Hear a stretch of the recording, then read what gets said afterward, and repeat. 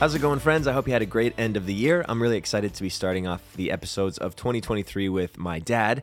We talk a bit about his history in the entertainment business as a musician, an actor, and a director, and some of the shows that he's been part of, like Mamma Mia, Grease, and the upcoming Rock of Ages show that's going on at the Elgin Theatre in Toronto starting in February, and the tickets are on sale right now, and you can find that link in the show notes. My dad shares some of his insight and experience of performing both on screen and on stage, and some of his favorite moments over the shows he's worked on over the years. Thank you for listening. I hope you enjoyed this episode with my dad, Kent Sheridan.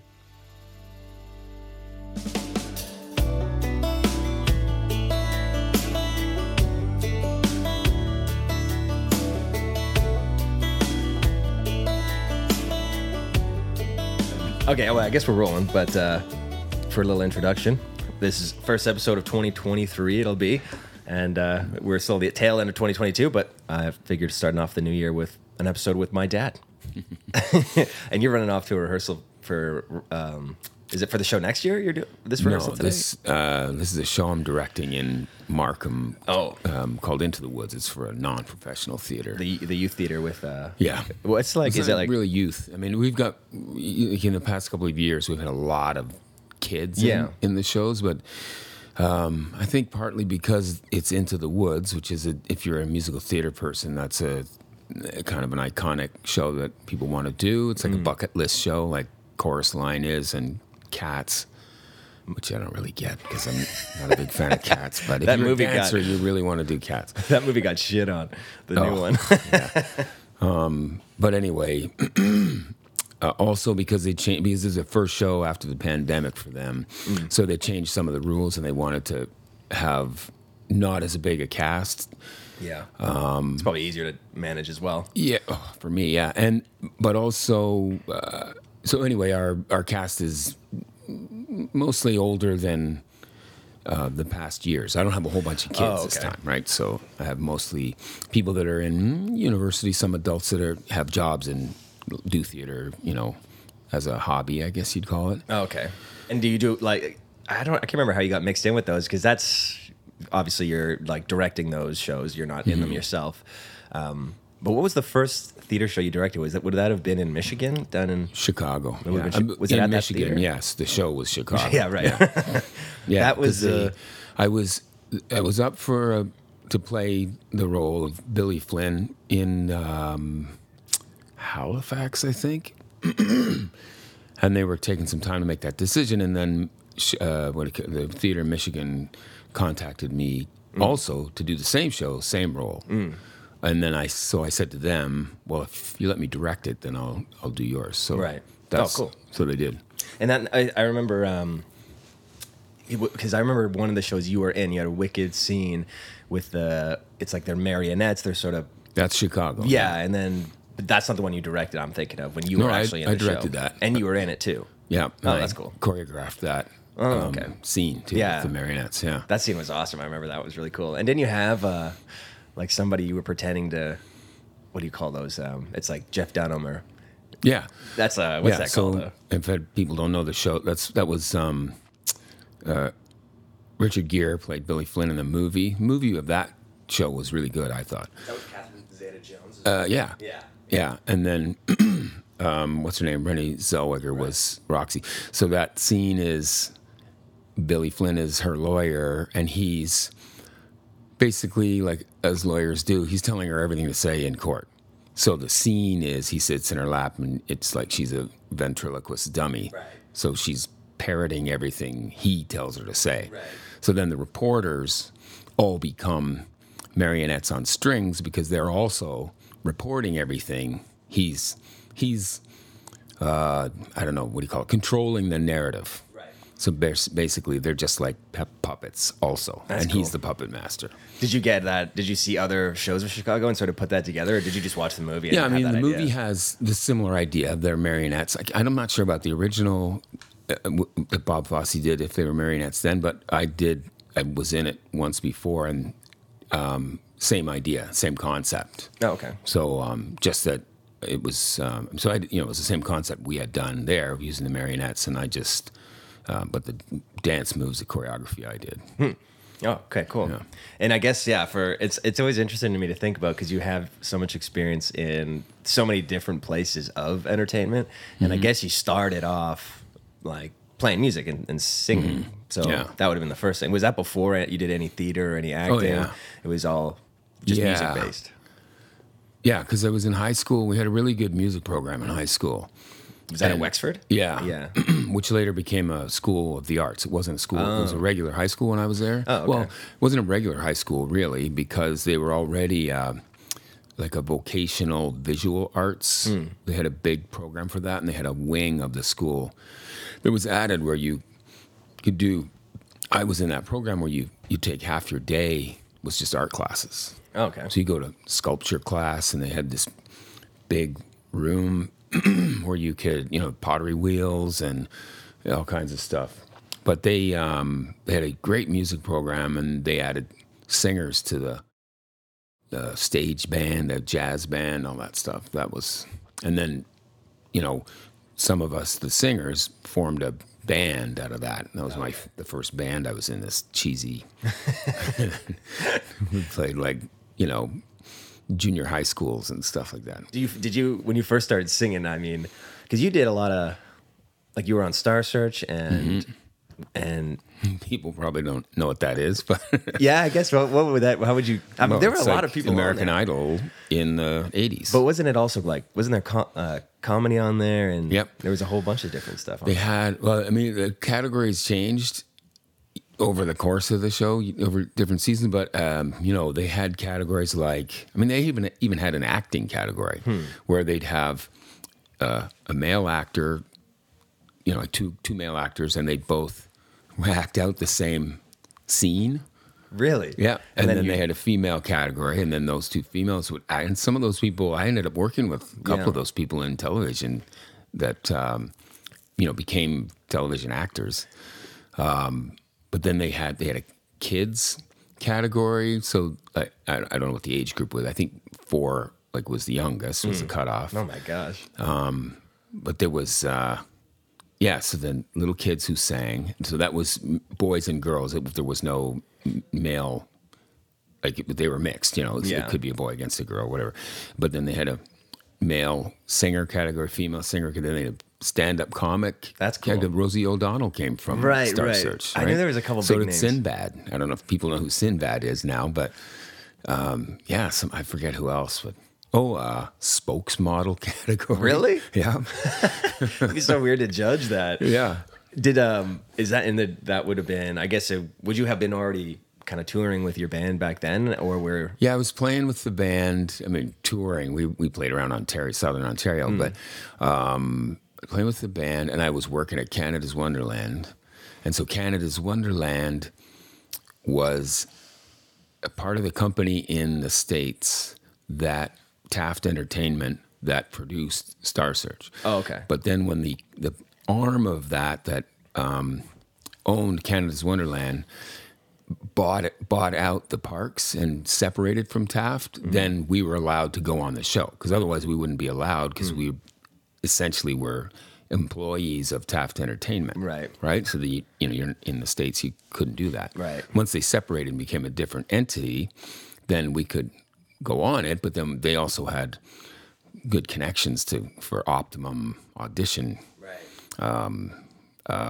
conditions, because we auditioned up in Canada, a few of us, and then they sent us down to the States to audition. And the park down in Cincinnati put on a show where there were 10 people from the parks all over America that they brought in for a special night of auditions for Star Search.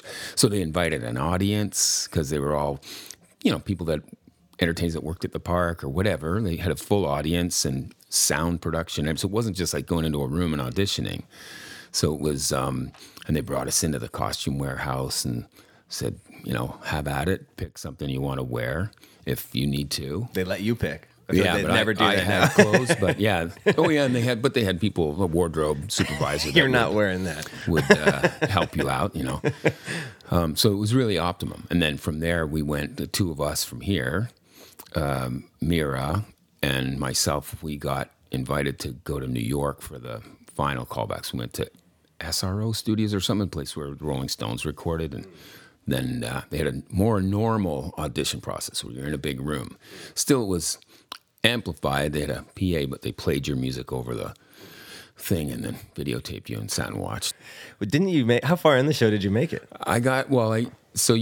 In that show, different from American Idol, you go up and they had four judges, and then each judge gives you a rating from 1 to 4 stars, I think, and then they add them up and average them out, and you get your score right there. And you're competing against another singer. So they sing, if they're like the guy I competed against was the reigning champion at the time. And so I think he goes first and then I go and then they vote. So it's not about phone in votes from the audience, all that stuff. So they vote right there and then you get your average and one of you wins. And that person goes on to the next week and competes against the next challenger. Oh, okay. Right? And then you just go on as long as you can, kind of thing? So, and they have 2 half seasons. So whoever has won the most shows of the first half season is going to be the one finalist. And then they do the second half season, whoever wins the most shows in that. So those 2 guys are the finalists.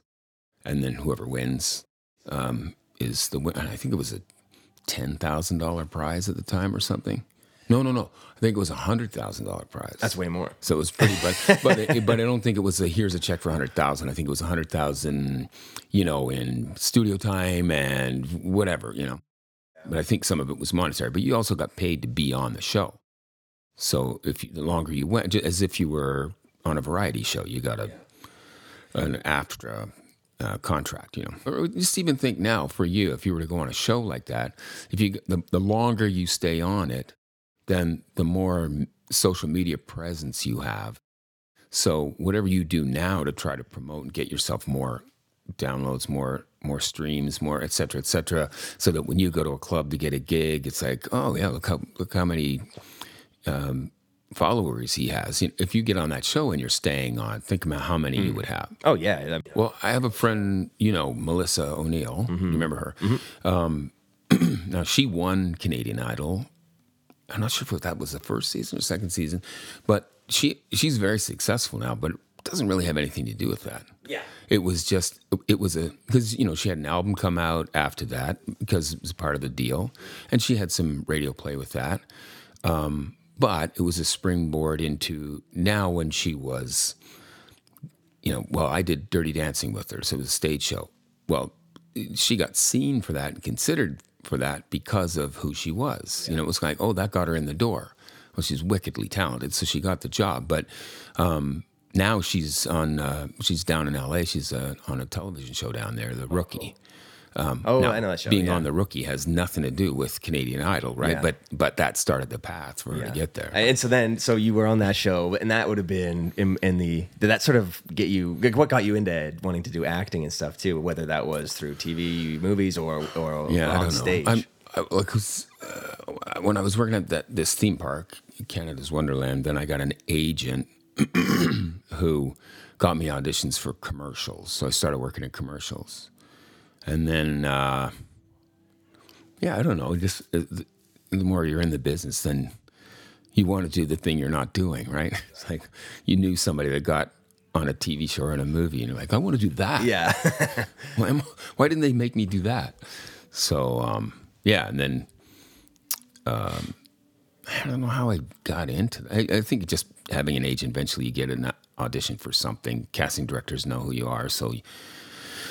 For a long time, I was just getting the audition for the guy who comes to the door and yells for taxi. It's a crappy little thing because I'm considered a musical theater person for a long time because I did all that stuff. I did Dirty Dancing and Mamma Mia and Chicago and Napoleon and Grease and blah blah blah blah blah. Starlight. Anyway, yeah, and so there's a point. There was a time. That it was tough to get seen for anything for film and television because they considered theater people, or particularly musical theater people, not really actors. But 2 things happen. You get seen for some stuff, you get a gig, a casting director goes, oh yeah, they are an actor. But also a lot more of directors in film and television, at least the ones I've worked with, are people who have theater backgrounds. So they love theater performers. So now I think it's easier. There's not as much prejudice against it. So there's more directors who go, oh, what, they're from theater? Yeah. Bring him in. I'll see him, Interesting. Yeah. Yeah, it would seem, I don't know, not that one's easier than the other, but it just seems because live theater, you're doing the show, all these people come to watch the show, it almost just seems a bit more like high stakes, or a bit more, gets you a little bit more fired up, because you're not sitting in a trailer, you go shoot a scene, you go chill for the rest of the day, or you go back and forth. If you're shooting film and television, if you screw up, you do it again. Let's do it again. And you screw up your lines, you laugh, everybody laughs, and you do it again. Yeah. On stage, you can't do that. You screw up your lines, you got to figure out a way to not show that you screwed up your lines and make the lines work anyway, Have you ever had a catastrophic something like go down on stage, like a live theater thing, like you forget lines or something, and you're just lost in, or have you ever seen something like that happen? Oh, yeah. I mean, sometimes it'll happen to you, and you think you've forgotten every line in the script, and you're standing there for 5 minutes not saying anything, but in reality, when you ask everybody around you, it's like you just screwed up one word. But that made your brain flip inside out. And, and it wasn't as big a mistake as you thought it was. But I've had stuff, had a set fall down around me one time, and then like just tip over, and it was a big arch thing, so it just tipped over and fell over us. Oh, like around you? Didn't fall on us or hit us. And I jumped out of a lighting bay to slide on this wire across the audience to where I would like if you watch the movie, that's an old movie now, but Back to the Future, where Marty McFly gets the thing from the clock tower and slides all the way down the wire to the car and get in. It was a thing like that. It's called a slide for life, and it broke. And I fell into the audience. Oh, God. Yeah, although, fortunately, it was a light audience, so there was nobody where I fell. Just the benches and stuff.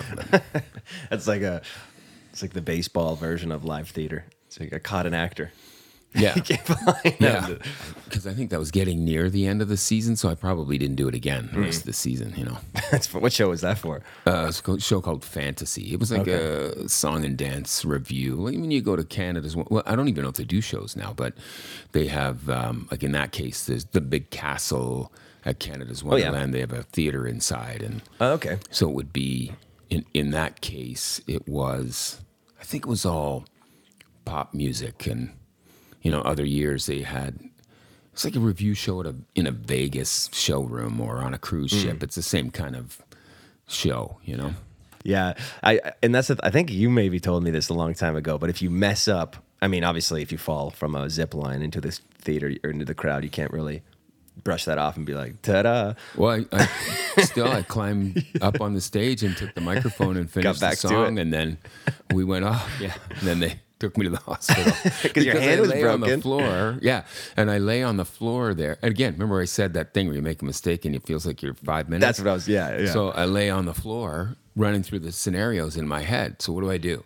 Do I lie here and wait till, because this is the last big number in the show, I think. So do I lie here and wait till the show's over, wait for all the audience to leave, and then get up? Or do I, and finally I went, I just got to get up and climb up on the stage. And then I finished the song because I couldn't figure out how else, or do I crawl out of the thing and go out the side door because there's an emergency exit at the side door where people would see the door open and the guy in the cape crawl out the side door. So I got up on stage instead and finished the song.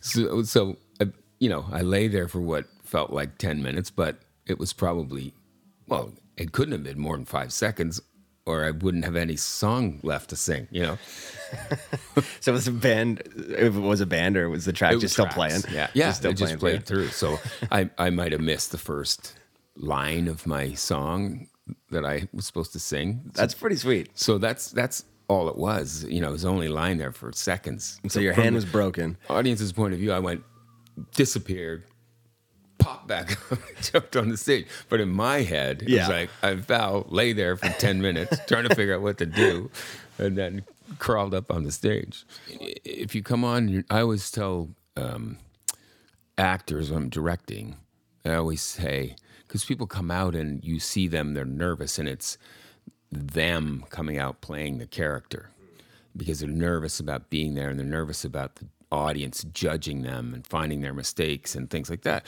And I always say, no, you owe it to your audience to put yourself on a pedestal because they want you to come out and be in control and entertain them. And if you do make a mistake and they see it as a live performer and they see you make a mistake, audiences love that.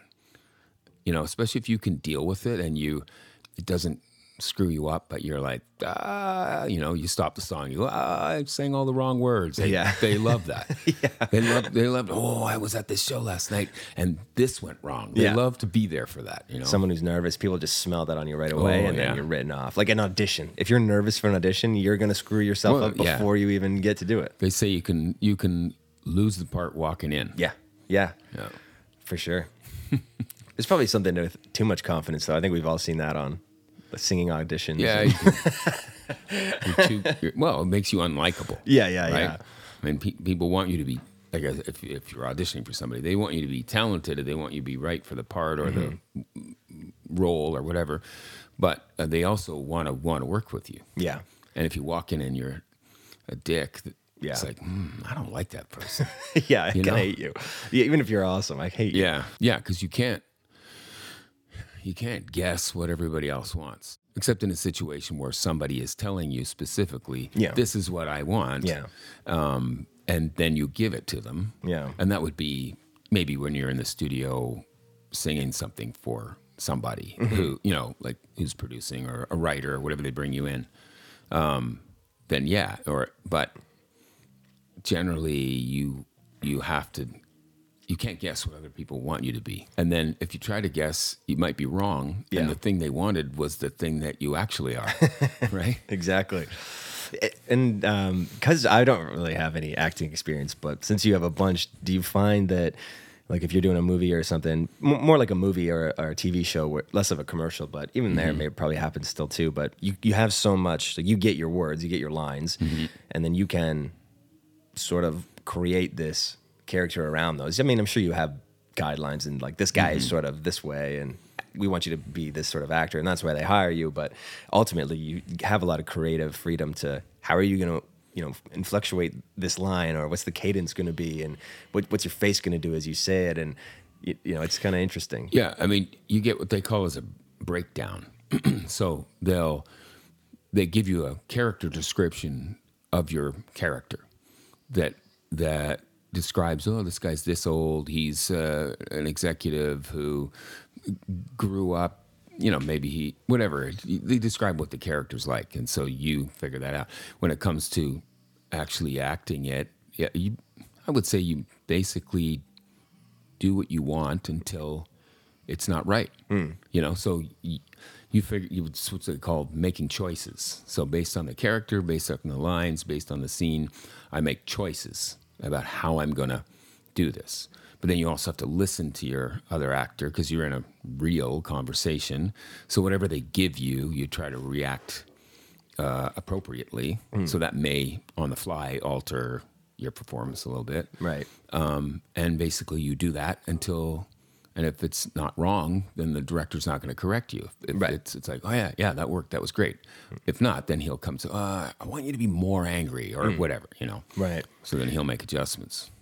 Yeah, it's cool. Like, I wonder where, I don't know if you noticed it in yourself or if you watched something back, but it just seems to me one of the hardest things to do would be to just get your lines and make it seem like I'm not waiting for you to, like, I'm ready for you to finish your line and then I'm jumping in with mine. It's so interesting how it seems like such a normal conversation when you watch, great movies or great shows, and you forget, that makes you forget that these people aren't just organically doing this right there. This is all scripted and all arranged, and they've been doing this all day or all for 2 years or whatever. And it's just cool. Like, I wonder, does that just come with the confidence of it, or is that just practicing with it? You just sort of get to, know exactly how this whole conversation is going to go, but then still make it seem like a real conversation.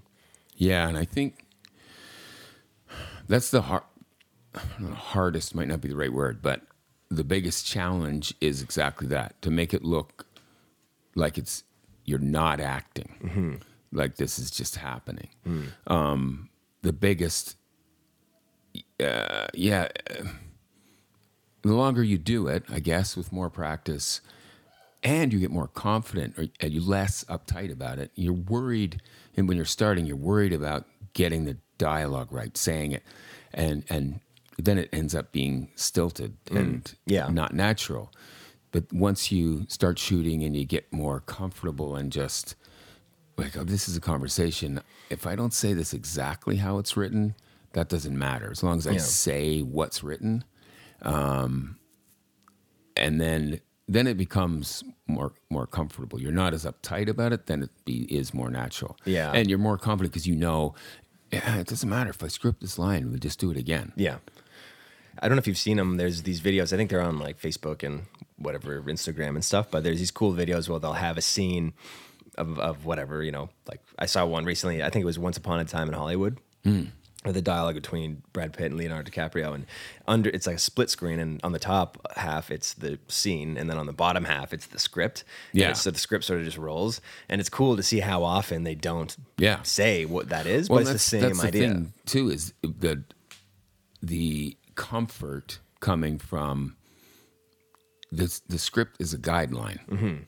So then you're able to say it more naturally if you just say it your way. Yeah. Now, 9 times out of 10, you end up saying what's written. Yeah. But there are maybe little changes, and then that's when you're like, is that okay? If the writer doesn't have a problem with it, then, oh no, I liked it. It was fine. It was cool. And some shows and some writers, some stage shows are, it's much more particular about getting the script the way it's written. But stage shows are more presentational. Yeah. So it's not as much like you're standing in a room eavesdropping on an actual conversation. You're watching a performance. Right. They're playing it to you, the audience. Yeah. And I used to say that too when I was doing more music lessons, and I wouldn't necessarily do too many vocal-only lessons, but even still I would incorporate vocals with, if somebody wanted to sing and they played a guitar or piano or something, I would always encourage them to, record themselves and then listen back as much as they can, for a couple of reasons. Like one reason, you'll hear the times you're flat or sharp, or you're off the timing of what it's supposed to be, and you'll hear that a little easier as if you're just not doing it. Yeah. You just chill and listen to it. And then also I'll never forget that one of the first times we, made home videos on a family trip, and I was recording stuff, and you hear your own voice back. Yeah. And you're like, oh my God, I'm so annoying, or whatever, right? I sound crazy. That's what I sound like. And, but over time you just hear it enough back, and it's not surprising to hear your voice anymore. It's like, that's what I sound like. And in this day now, people aren't surprised to hear their voices because they hear them all the time. Well, with that, everybody has phones, and you're always video recording and stuff. For me growing up, you never heard your own voice unless you had a tape recorder and recorded yourself talking. And that's a good point. Yeah. And then that's what's like, what? That's what I sound like? Yeah. That's not what I sound like in my head. Well, even people who sing, like, they'll sing and then they think they're a crappy singer, but they're actually pretty good. And then, you'll tell them to record themselves. And then if they get comfortable with their own voice, maybe they don't think they're so bad. They just cringe at it because it's yourself. It's like probably watching yourself do watching yourself on a scene back. You're like, oh man, it's not even who I am. I was going to ask you what if you had like a couple of actors that, I guess, like maybe more household names of actors, but some of the bigger ones that are like, is there anybody you really like their movies or a show? Like, is there anybody who you enjoy watching their acting? Well, Christoph Waltz is amazing. You know who that is? Is he the guy in Inglourious Basterds? Yeah. He's awesome. He's awesome. I worked with him once. He was the director of a movie. Really? Yeah. Which movie? Georgetown. I just have two scenes in it, I guess. And he's in it too. And Vanessa Redgrave, who's this legendary movie star, plays his wife. And anyway, he's like, to watch him, and especially after watching him direct and stuff. He's such a like really nice and polite and clearly incredibly intelligent person, you know. And he says something about a scene about, oh, what about this? And you're like, oh man, I get it exactly, you know. And but then to watch him in a movie and see him like the character he creates, that German officer in Inglourious Basterds, it's so good. Like, that scene he's where so pleasant and nice and just so dastardly, you know, at the same time. Where he in the opening scenes, they kill that whole family and that one girl gets away, and then later on in the movie, she's at the cafe or whatever, and he's sitting at the table with her. She sits down and she's doing the thing, and it's just so.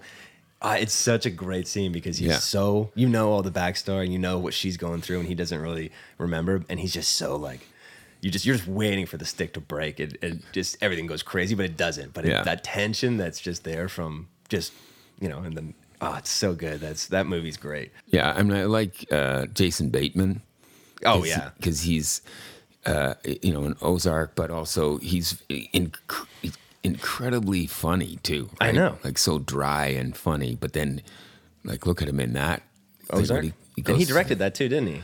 Ozark. I think I don't know that he directed all of it, but I do think he directed some of it. Yeah, and I think I want to say he's a producer on it. I might be wrong. He's a huge part of it, but that's so different than one of my other favorite movies, Horrible Bosses. The movies are hilarious, and he's in that too. But yeah, he's a cool.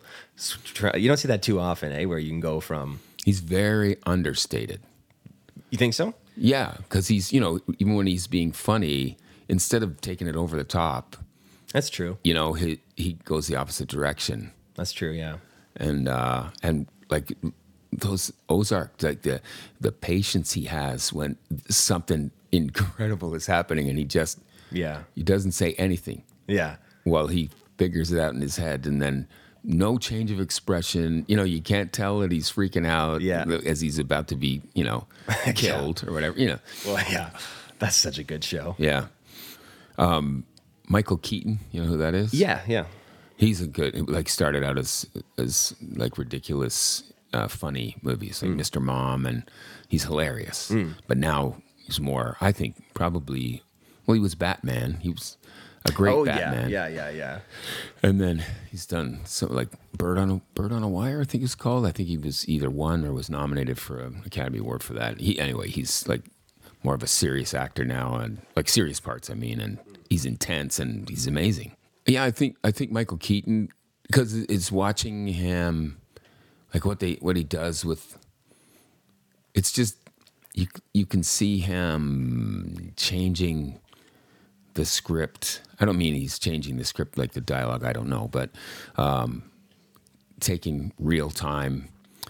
Christopher Walken's good at that too. Like it's not about the words he says; it's about what he does in between the words. Yeah, the space and the confidence to just take that time. Yeah, I really like Brad Pitt too. Actually, yeah, I think because he's such a matinee idol, he gets underrated as an actor. Yeah, but you said he's your favorite like actor who he's always eating something. Always, in a scene. Always eating something. Yeah. So now I think in Once Upon a Time he's always eating something. He's always eating an apple, or he's got fries and walking. He's through the whole conversation. Well, where he played Billy Dean, what's that called? He was the baseball manager, but I think that's the Oakland A's. Oh yeah, what was that movie? Yeah. I know. He's constantly with the sunflower seeds. Yeah, and there's even a scene where he's on the phone with somebody, and he stuffs these sunflower seeds in his mouth, and clearly they, you know, responded quicker than he expected them to, and he has to turn like to this waste paper basket and spit out all the seeds before then he can answer the question on the phone. It's cool because I feel like that could be something where you'd see somebody doing it, and but it's so real, right? Yeah. Like, you know, how often are you talking to somebody that they're eating something while you're talking to them? You know, if you're sitting at lunch, you don't order your food and just talk. Yeah. Well, the food sits there. You're eating, or you're drinking your coffee, or whatever you're doing. So I guess just to talk about things, because I'm really excited for next year to come see that show. I really enjoyed the show. Jukebox Hero, right? Oh, you're wearing the sweater right now. Yeah. That one I really enjoyed. That was cool.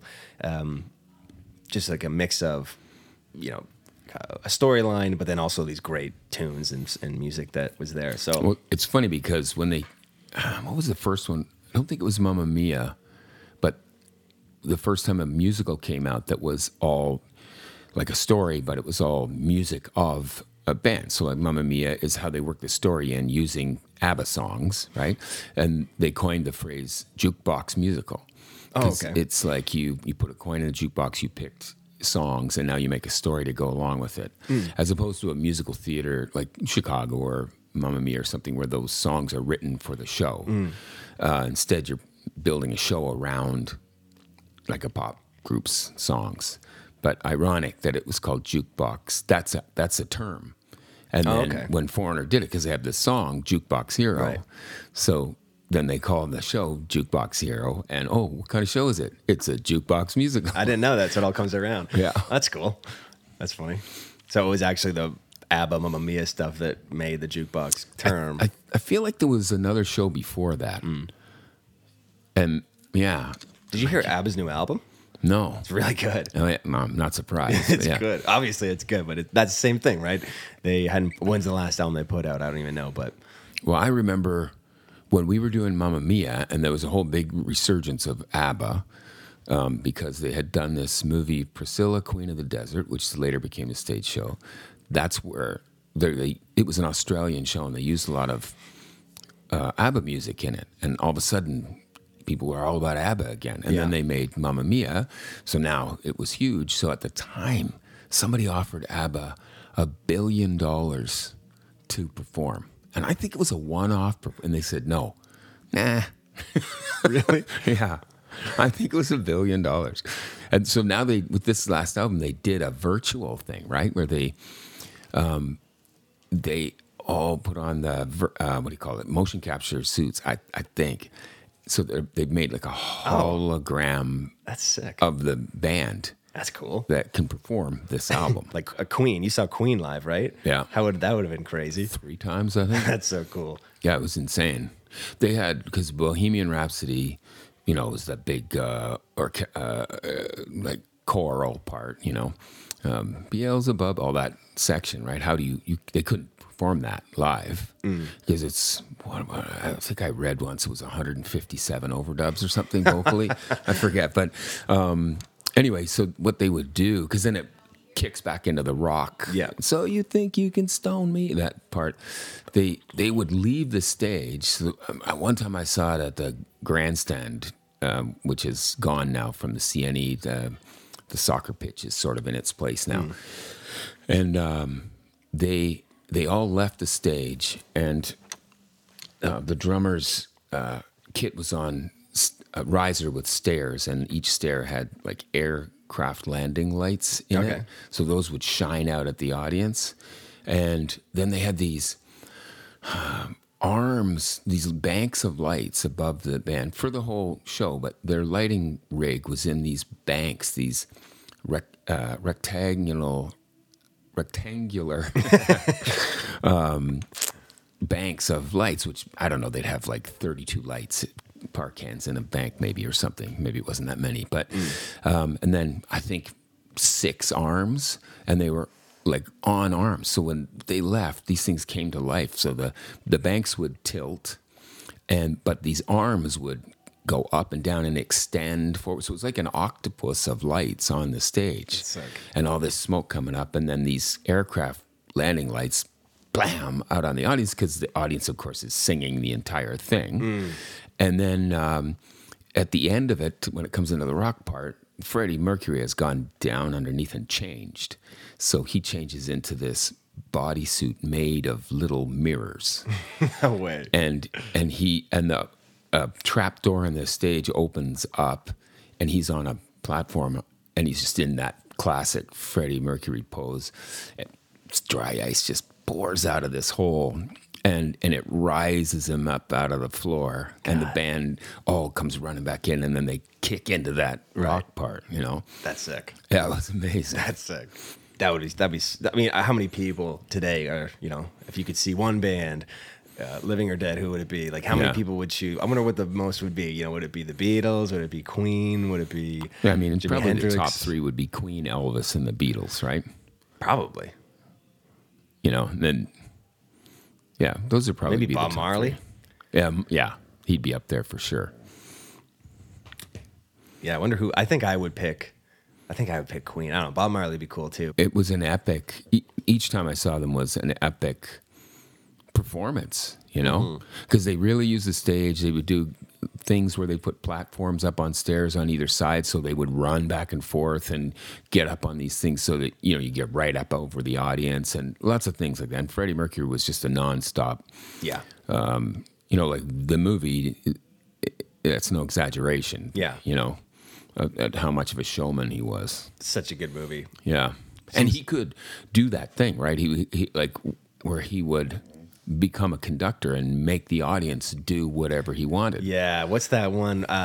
Is it Live Aid where he does like the yeah. and then just hear and he did that with us, like as an audience.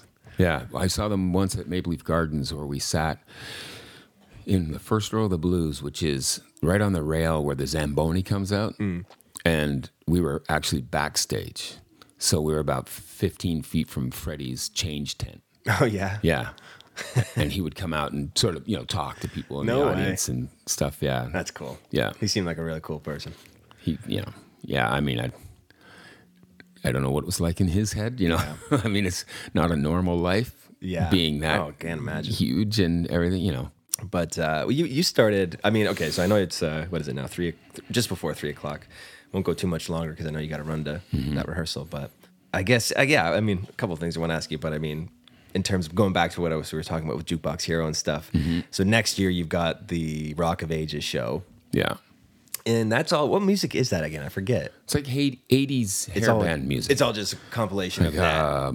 It's not any specific band. No, there's like I think there's some Foreigner in it, and Journey, and what's his name, Twisted Sister, and some iconic hits that you hear, but then you hear the name of the band, you're like, that, you think it was Bon Jovi or something, which I think there's some Bon Jovi in it too. Wanted Dead or Alive, I think, is in there, and yeah, there's some great that over the top 80s hair band music. Yeah.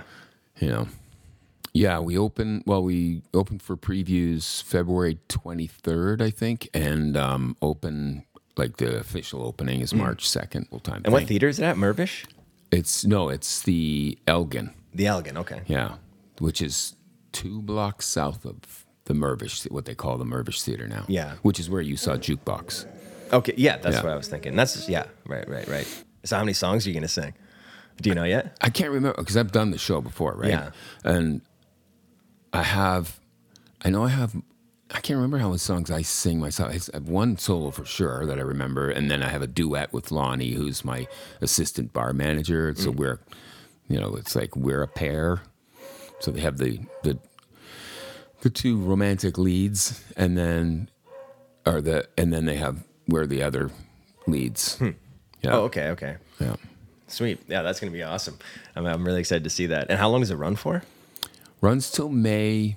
Oh, wow. 22nd-ish. That's a long run. They do have, it could extend, and then for, who knows, a couple weeks or a couple months maybe. But because they've got sort of a contingency in that to make sure people are available just in case. I don't know when they would decide that, but seems like it's a pretty long run for a show, though. Well, a few months? Yeah, it depends. I mean, it used to be everything's experimental kind of now. Because, I did Mamma Mia for 3 years. That's true, yeah. Dirty Dancing was a year and a half. It would have gone longer, but then there was the financial crash in 2008. And so people had no money to go to shows anymore, so that kind of shut us down.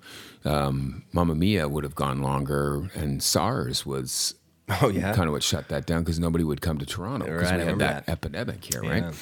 And then, so that's a show for a big budget, big theater show. They want it to run in order, because it costs a lot of money to mount something like that. Yeah. You doing a show in a dinner theater also costs a lot of money, but it's not you're not talking millions. You're talking tens or maybe 100,000. I don't know, but you don't have to run it for 4 months in order to at capacity to make your money back. You know? Jesus, yeah, wow. Right? Yeah, the amount of money to run it would be crazy. And I mean, and then there's Starlight Express that you've done, which is literally has its own theater for only that show. Yeah, they built it. Yeah, for that. Yeah, you don't go see other shows there. And that show is I think next year or the year after. They're already planning the 35th anniversary party. So that's where Starlighters, we were invited from all over the world to come to Bochum. So I didn't go to the 25th or the 30th. I was there. I was working there for the 10th. And that's how old the show is, 35 years. It's been running for 33 years. The show itself is older. It was started in London, but it ran in London for 10 years or so. I went back to see it maybe, 8 years ago or so, but and how it had changed, right? There were people, you guys were using those, what do you call them, with the four wheels and the toe stuff? The quads. Were they on inline skates? I think they were on inline skates, or at least, maybe they kept the quads. I think they had a couple of, because some of the choreography they wouldn't be able to do on inlines, but I think they might have had stunt skaters when they went. Yeah. Like, did they have somebody that flew up the bowl and did a flip? Oh, yeah. Yeah, so he would have been on inlines probably. Yeah. They did. Yeah, for sure. I think it was a combo of the two, but yeah, it's cool. It's a cool show. That must have been crazy. When you went back, right? Because you were there when you were 5, and you were in kindergarten in Germany, and you used to skate in the hallways on your little quad skates. So then you went back when you had been to Australia and you were traveling and stuff. And when you went to that theater, there were people in that show that knew you. Yeah. Because they were still in the show. Pretty wild. Pretty cool. Yeah. And that must have been, I mean, just from my perspective and knowing whatever I know now, but it must have been so hard for you to do that. Not only are you going to a new country with a family to do a show like that, but you're also, it's all in German. And then, so you almost have to it must be way harder to memorize lines when it's not a language you are fully have been living with. Yeah, because you don't know. Whatever. Yeah, part of memorizing is you understand what you're saying. Yeah. So, like what I was talking about earlier, a lot of times you're getting your lines. Maybe your lines aren't exactly right, but you're saying the right thing, and then you then you get that you're getting the lines, the words right as well. But in the rehearsal process, there's a point where you're off book. Yeah. Sometimes you didn't say the line as it's written, but you still said the same thing because you know what you're saying. When you're talking in German, if you don't know exactly what the line is, you can't ad lib. Yeah. Right? Because it's a different language. Unless you're fluent. Yeah.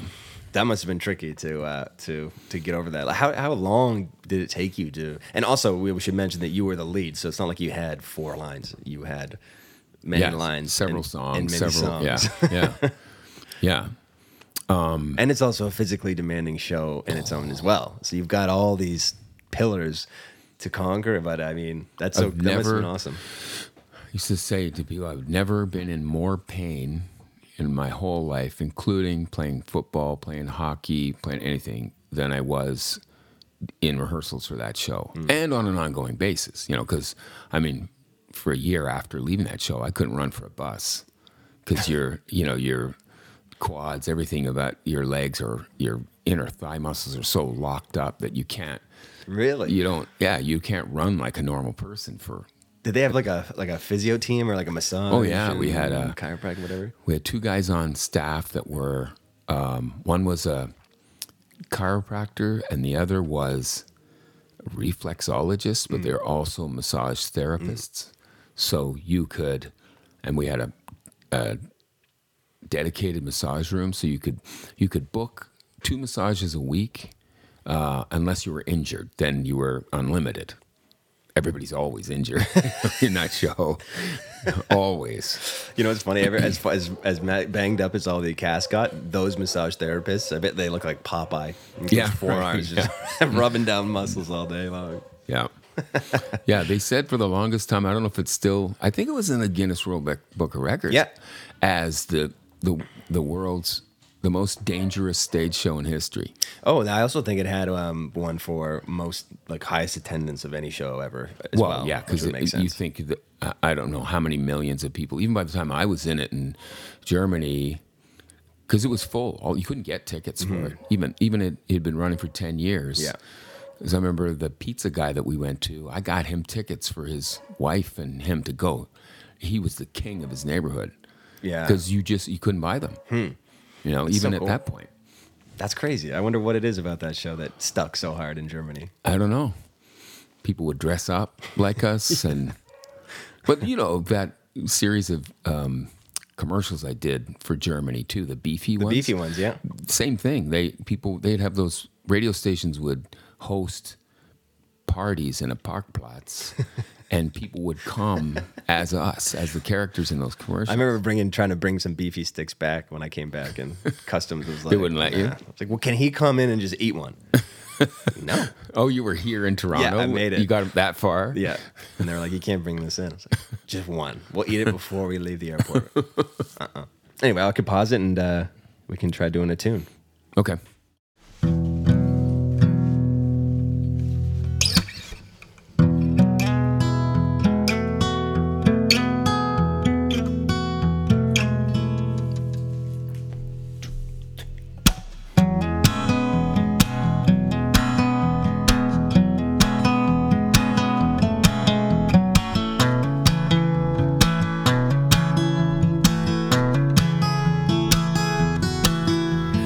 Walking down the road on a Saturday night as I'm feeling unsteady. I'm losing my mind, you said without you is where I've been.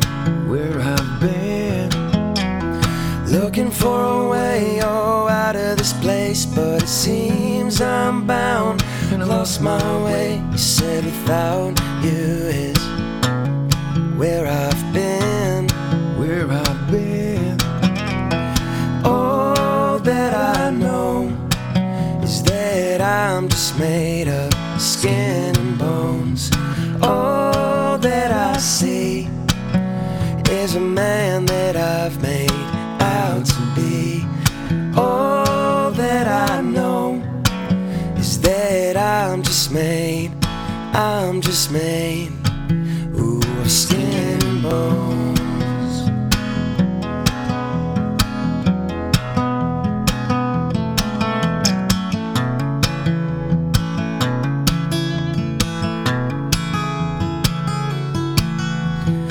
I don't know why, but I can't think twice. In the moments all past, like a carousel ride. You said without you is where I've been. Blue skies, sunrise, fade away, and all I see is moonlight. Where am I? That I know is that I'm just made of skin and bones. All that I see is a man that I've made out to be. And all that I know is that I'm just made ooh, of skin and bones.